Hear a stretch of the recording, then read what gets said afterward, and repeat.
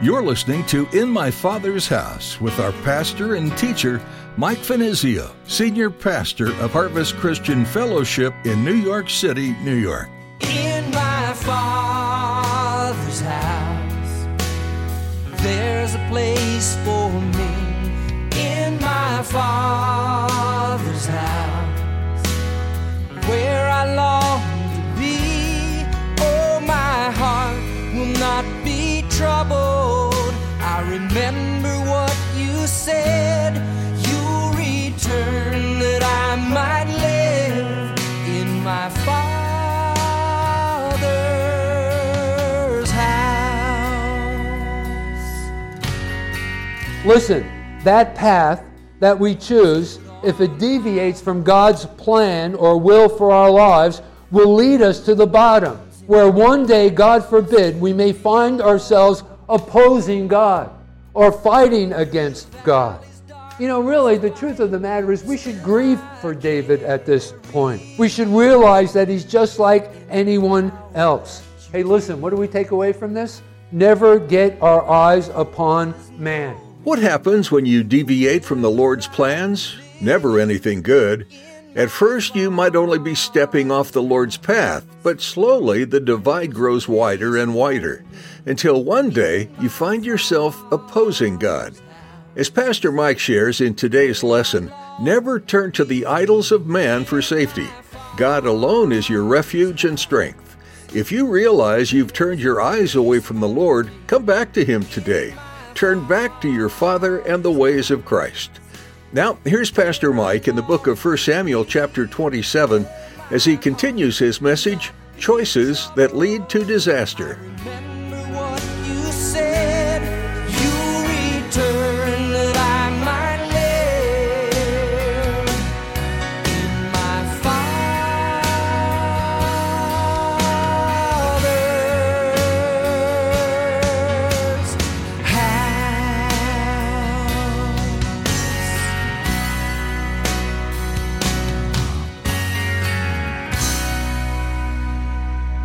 David was now moving, directed by his own skill and understanding, and he was not waiting upon God for guidance. Listen, when you're up against some kind of a situation and you don't know where to turn, you don't know whether to go forward or go backwards or just be still, seek God through prayer, seek God through His Word, seek the counsel of God. God will speak to you. You can be sure of that. I'm going to give you a bunch of cross-references for this in just a little bit as we continue to move through our study. But God wants to lead us. God wants to guide us. He wants to have an integral part in your life's experience. Like, for example, and again, this is another thing that was so uncharacteristic about David. Before David went into battle, as we've seen so many times before in our previous studies, like, for example, at Keilah, he sought every detail and the outcome of the battle before he ever engaged the enemies. Like, for example, quickly turn back with me to chapter 23.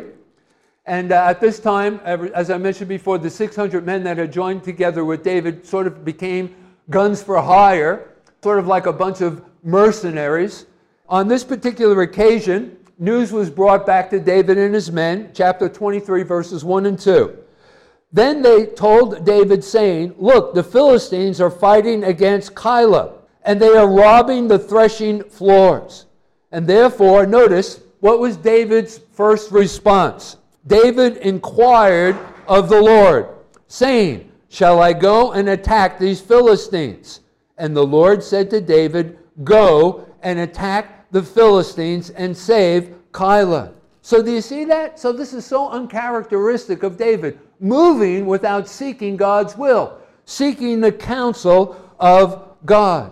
And so anyway, now rather than looking to God for help here and direction, he's figuring out his own plan of escape. Now there's something else that I want to draw your attention to that I think is noteworthy.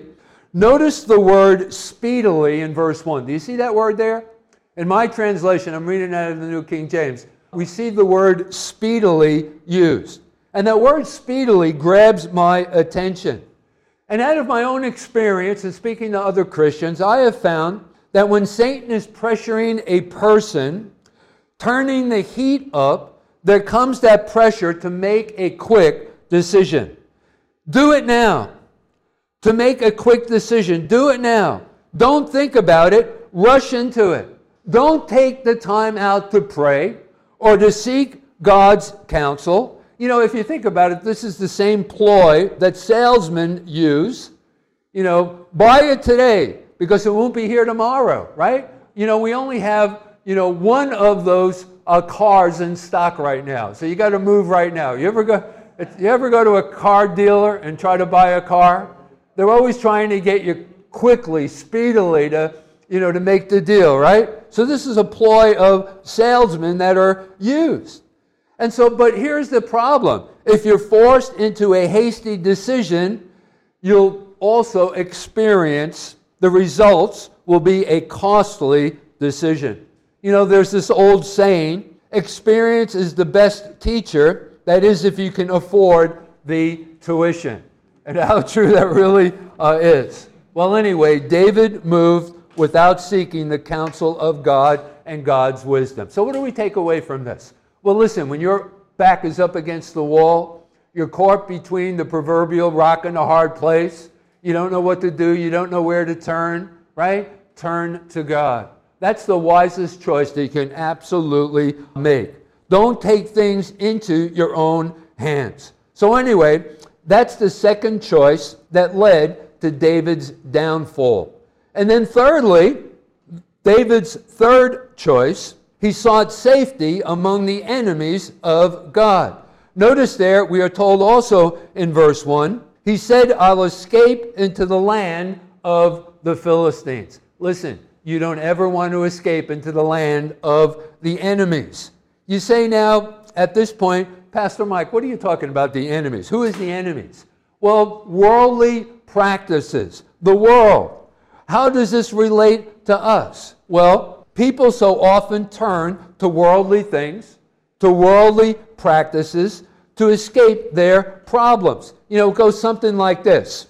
Here's an example. In my business dealings, if I want to get ahead, I just got to lie or cheat a little bit. I mean, everybody's doing it. I mean, an honest businessman can't stay in business anymore, if he doesn't just alter things on his own, just lie a little bit, cheat a little bit. What's going on there? We're compromising. You begin to use worldly or the enemy's methods. You're escaping into the enemy's camp. That would be the equivalent of this. Listen, folks, this is a dangerous choice to make. In David's case, as we will see, this move only compounded his situation and his problems. And this is always true when you turn to the enemy for help. And don't do things God's way. Now, you might justify David's actions by dealing, or rather by declaring, well, listen, Pastor, it all worked out. Because notice, let's go on now in our text. In verse 4, we are told, and it was told Saul that David had fled to Gath, there in the land of the Philistines, and so he sought him no more. So you might come to the wrong conclusion here. You might be thinking, well, it worked, Pastor. You see, there is this common fallacy that states the end justifies the means. But gang, that's so much of a lie. You see, David turning to the enemy, doing his own thing, not seeking the counsel or the will of God, David found that he followed down a slippery path he couldn't stop until he hit rock bottom.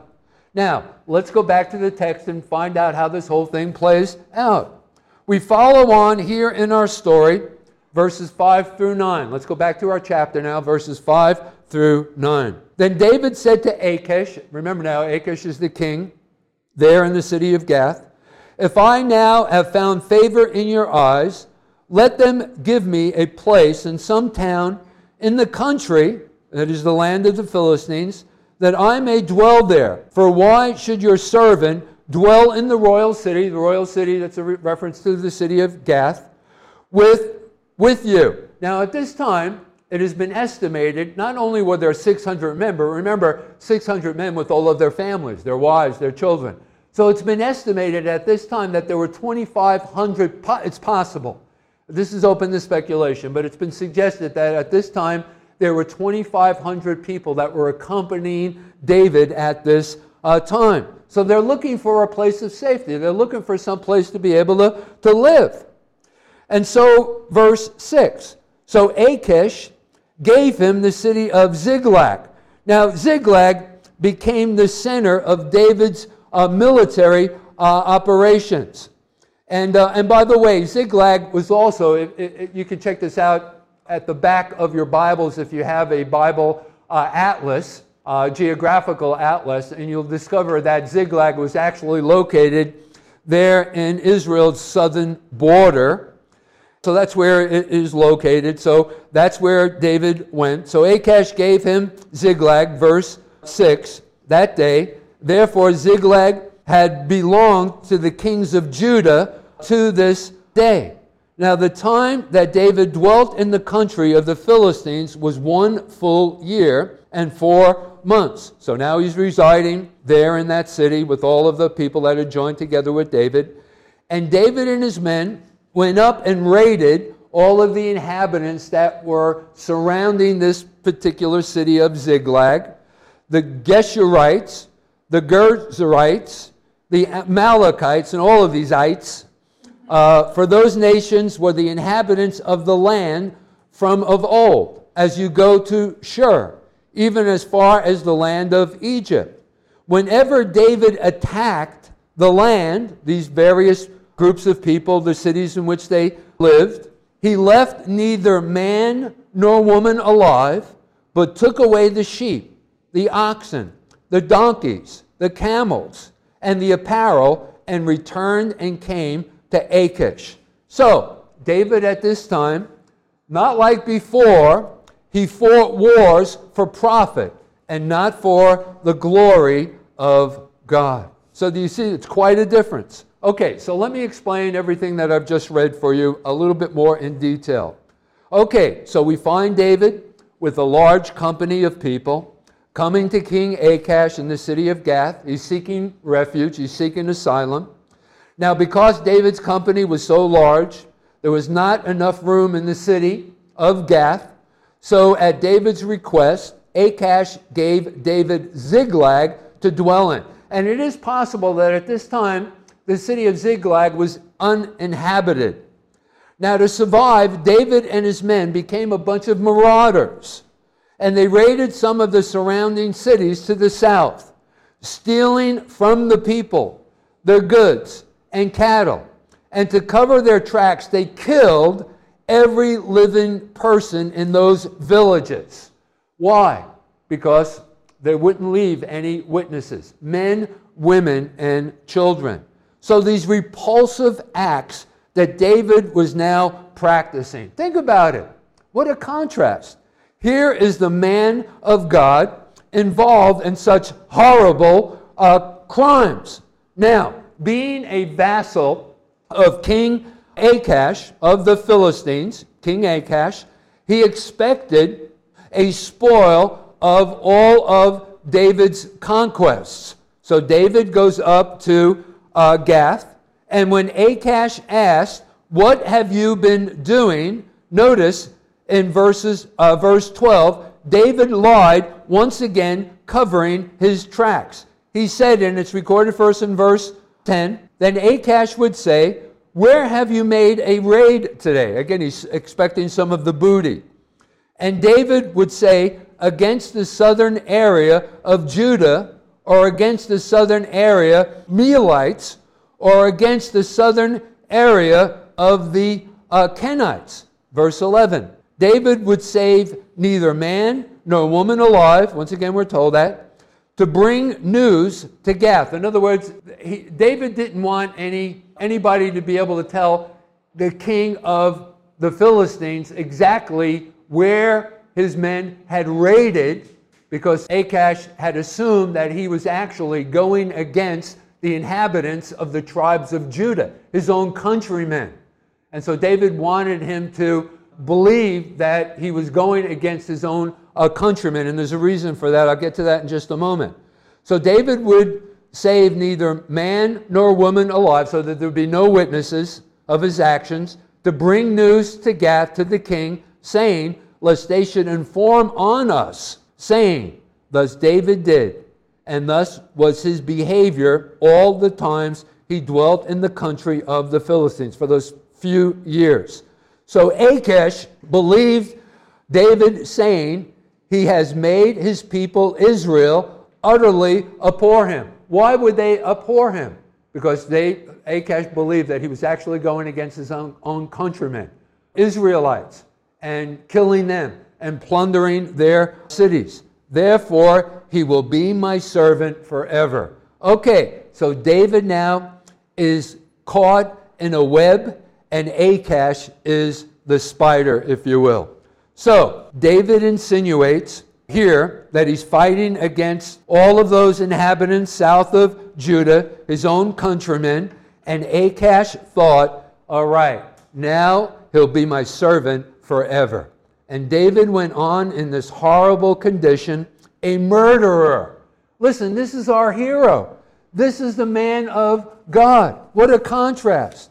Then in chapter 28, and by the way, we'll get to that next time, we find David in league with the Philistines fighting against Israel. David and his men are actually about to go out with the Philistines to fight against Israel, God's people. Actually, he became Achish's captain. Now, if someone came to David when he was first contemplating moving to the Philistines to flee from Saul, and anyone had told him he would turn on and fight against the people of God, he would have thought, that person is crazy. I would never do that. But it is amazing to me when a person makes the wrong turn and deviates from God's path, how low they can go. Folks, that's the deception of sin. We begin doing things that we have sworn we would never do. I don't know if this is a good example or not, or illustration, but I don't know how many of you have experience with marijuana. You know, growing up, I was one of those people. But I remember I went from, a kid drinking beer, playing basketball, on my block, to someone coming around and offering us joints and wanting to experience it because everybody was doing it. It was the 60s, and it was hip and cool to, smoke weed. And so I tried marijuana for the first time. The first couple of times I smoked marijuana, it didn't have any effect on me whatsoever. But then later on, boy, I can remember one time that I don't even know if I should get into this, but I'm just standing and I felt like my arms were on backwards and my whole body, and I really got high. But you know what? Who would have thought that would have led to smoking a joint, that would have led to me experiencing and experimenting with other drugs, more harder drugs. Now there were so many other people who, went on to really hard drugs. I wasn't one of those other people. Like, I'd never done cocaine or, some of the other hard drugs. I did mess around with LSD for a little bit, but I never really got off on LSD, and I quickly stopped doing that. But who would have thought, some of my friends. In fact, this was one of the reasons why I was raised here on the East Coast. Some of them had fallen so deeply into drugs, I felt like I had to get out of there. Some of my best friends, guys I played football with in high school, captains of my high school team, went from smoking marijuana to shooting heroin. So there was a point in time in my life where I said, you know what, man, I got to get out of here. The influence is too great on me, the pressure that's being placed upon me. I got to get out of here. So you know what I did? I hitchhiked out to the West Coast, and it was there that I found Jesus, by the way. It was there that I began to be influenced for Christianity. It was there that I first met Chuck Smith. So I got out of here. But who would have thought, my friends, they went from drinking beer to marijuana to using cocaine, but then, the next step was to dealing drugs to support their habit. Who would have thought? That's the progression, you see. That's what happens. That's what takes place. We're doing things that we would sworn that we would never do. David would have been repulsed by the idea of fighting against God's people. And it was only God's grace that saved David from actually fighting in that battle that's depicted for us in the next 2 chapters of this book of the Bible.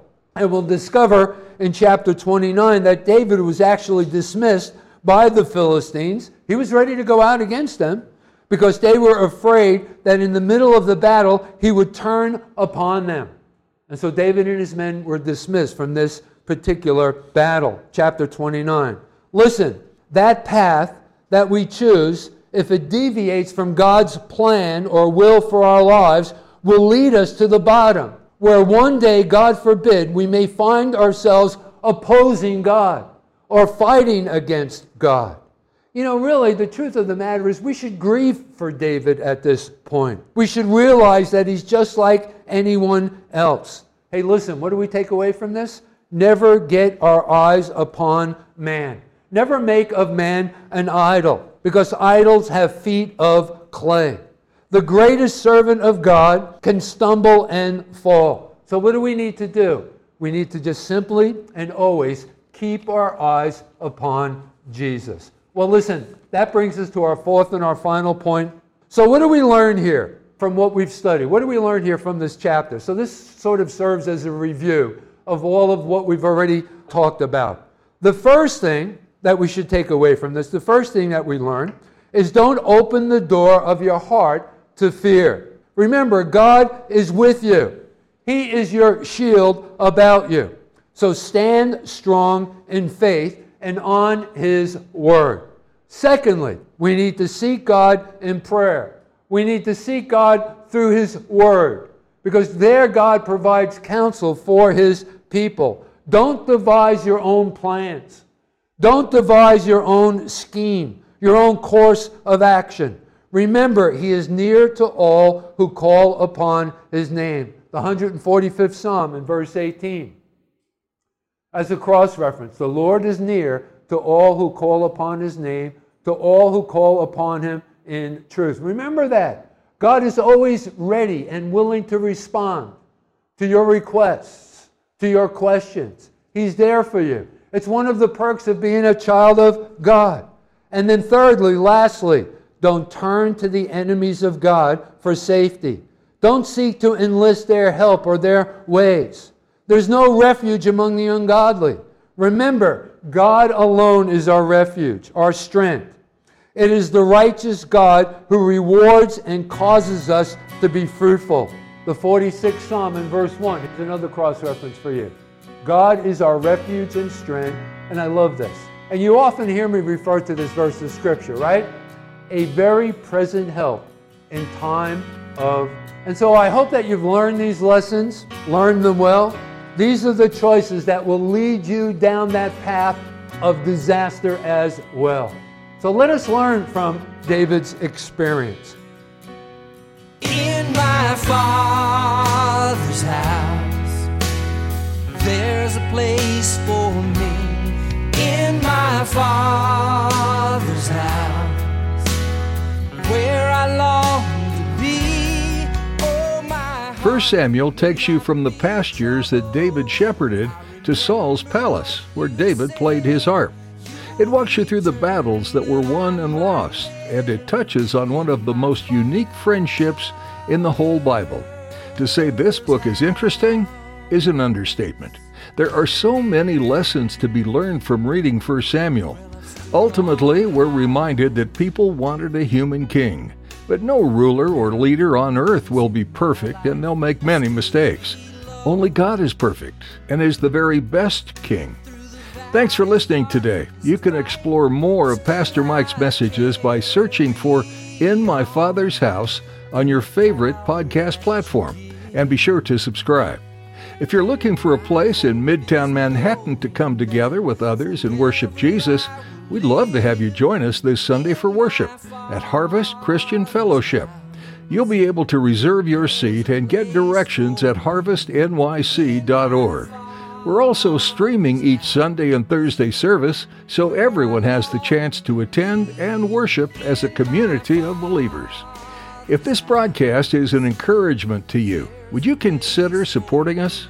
We'd love your prayerful support. And if you feel led, we're also thankful for any financial support. In fact, you can donate securely on our website, harvestnyc.org. Thanks for listening in today, and we hope you'll join us again next time as Pastor Mike teaches on 1 Samuel here on In My Father's House.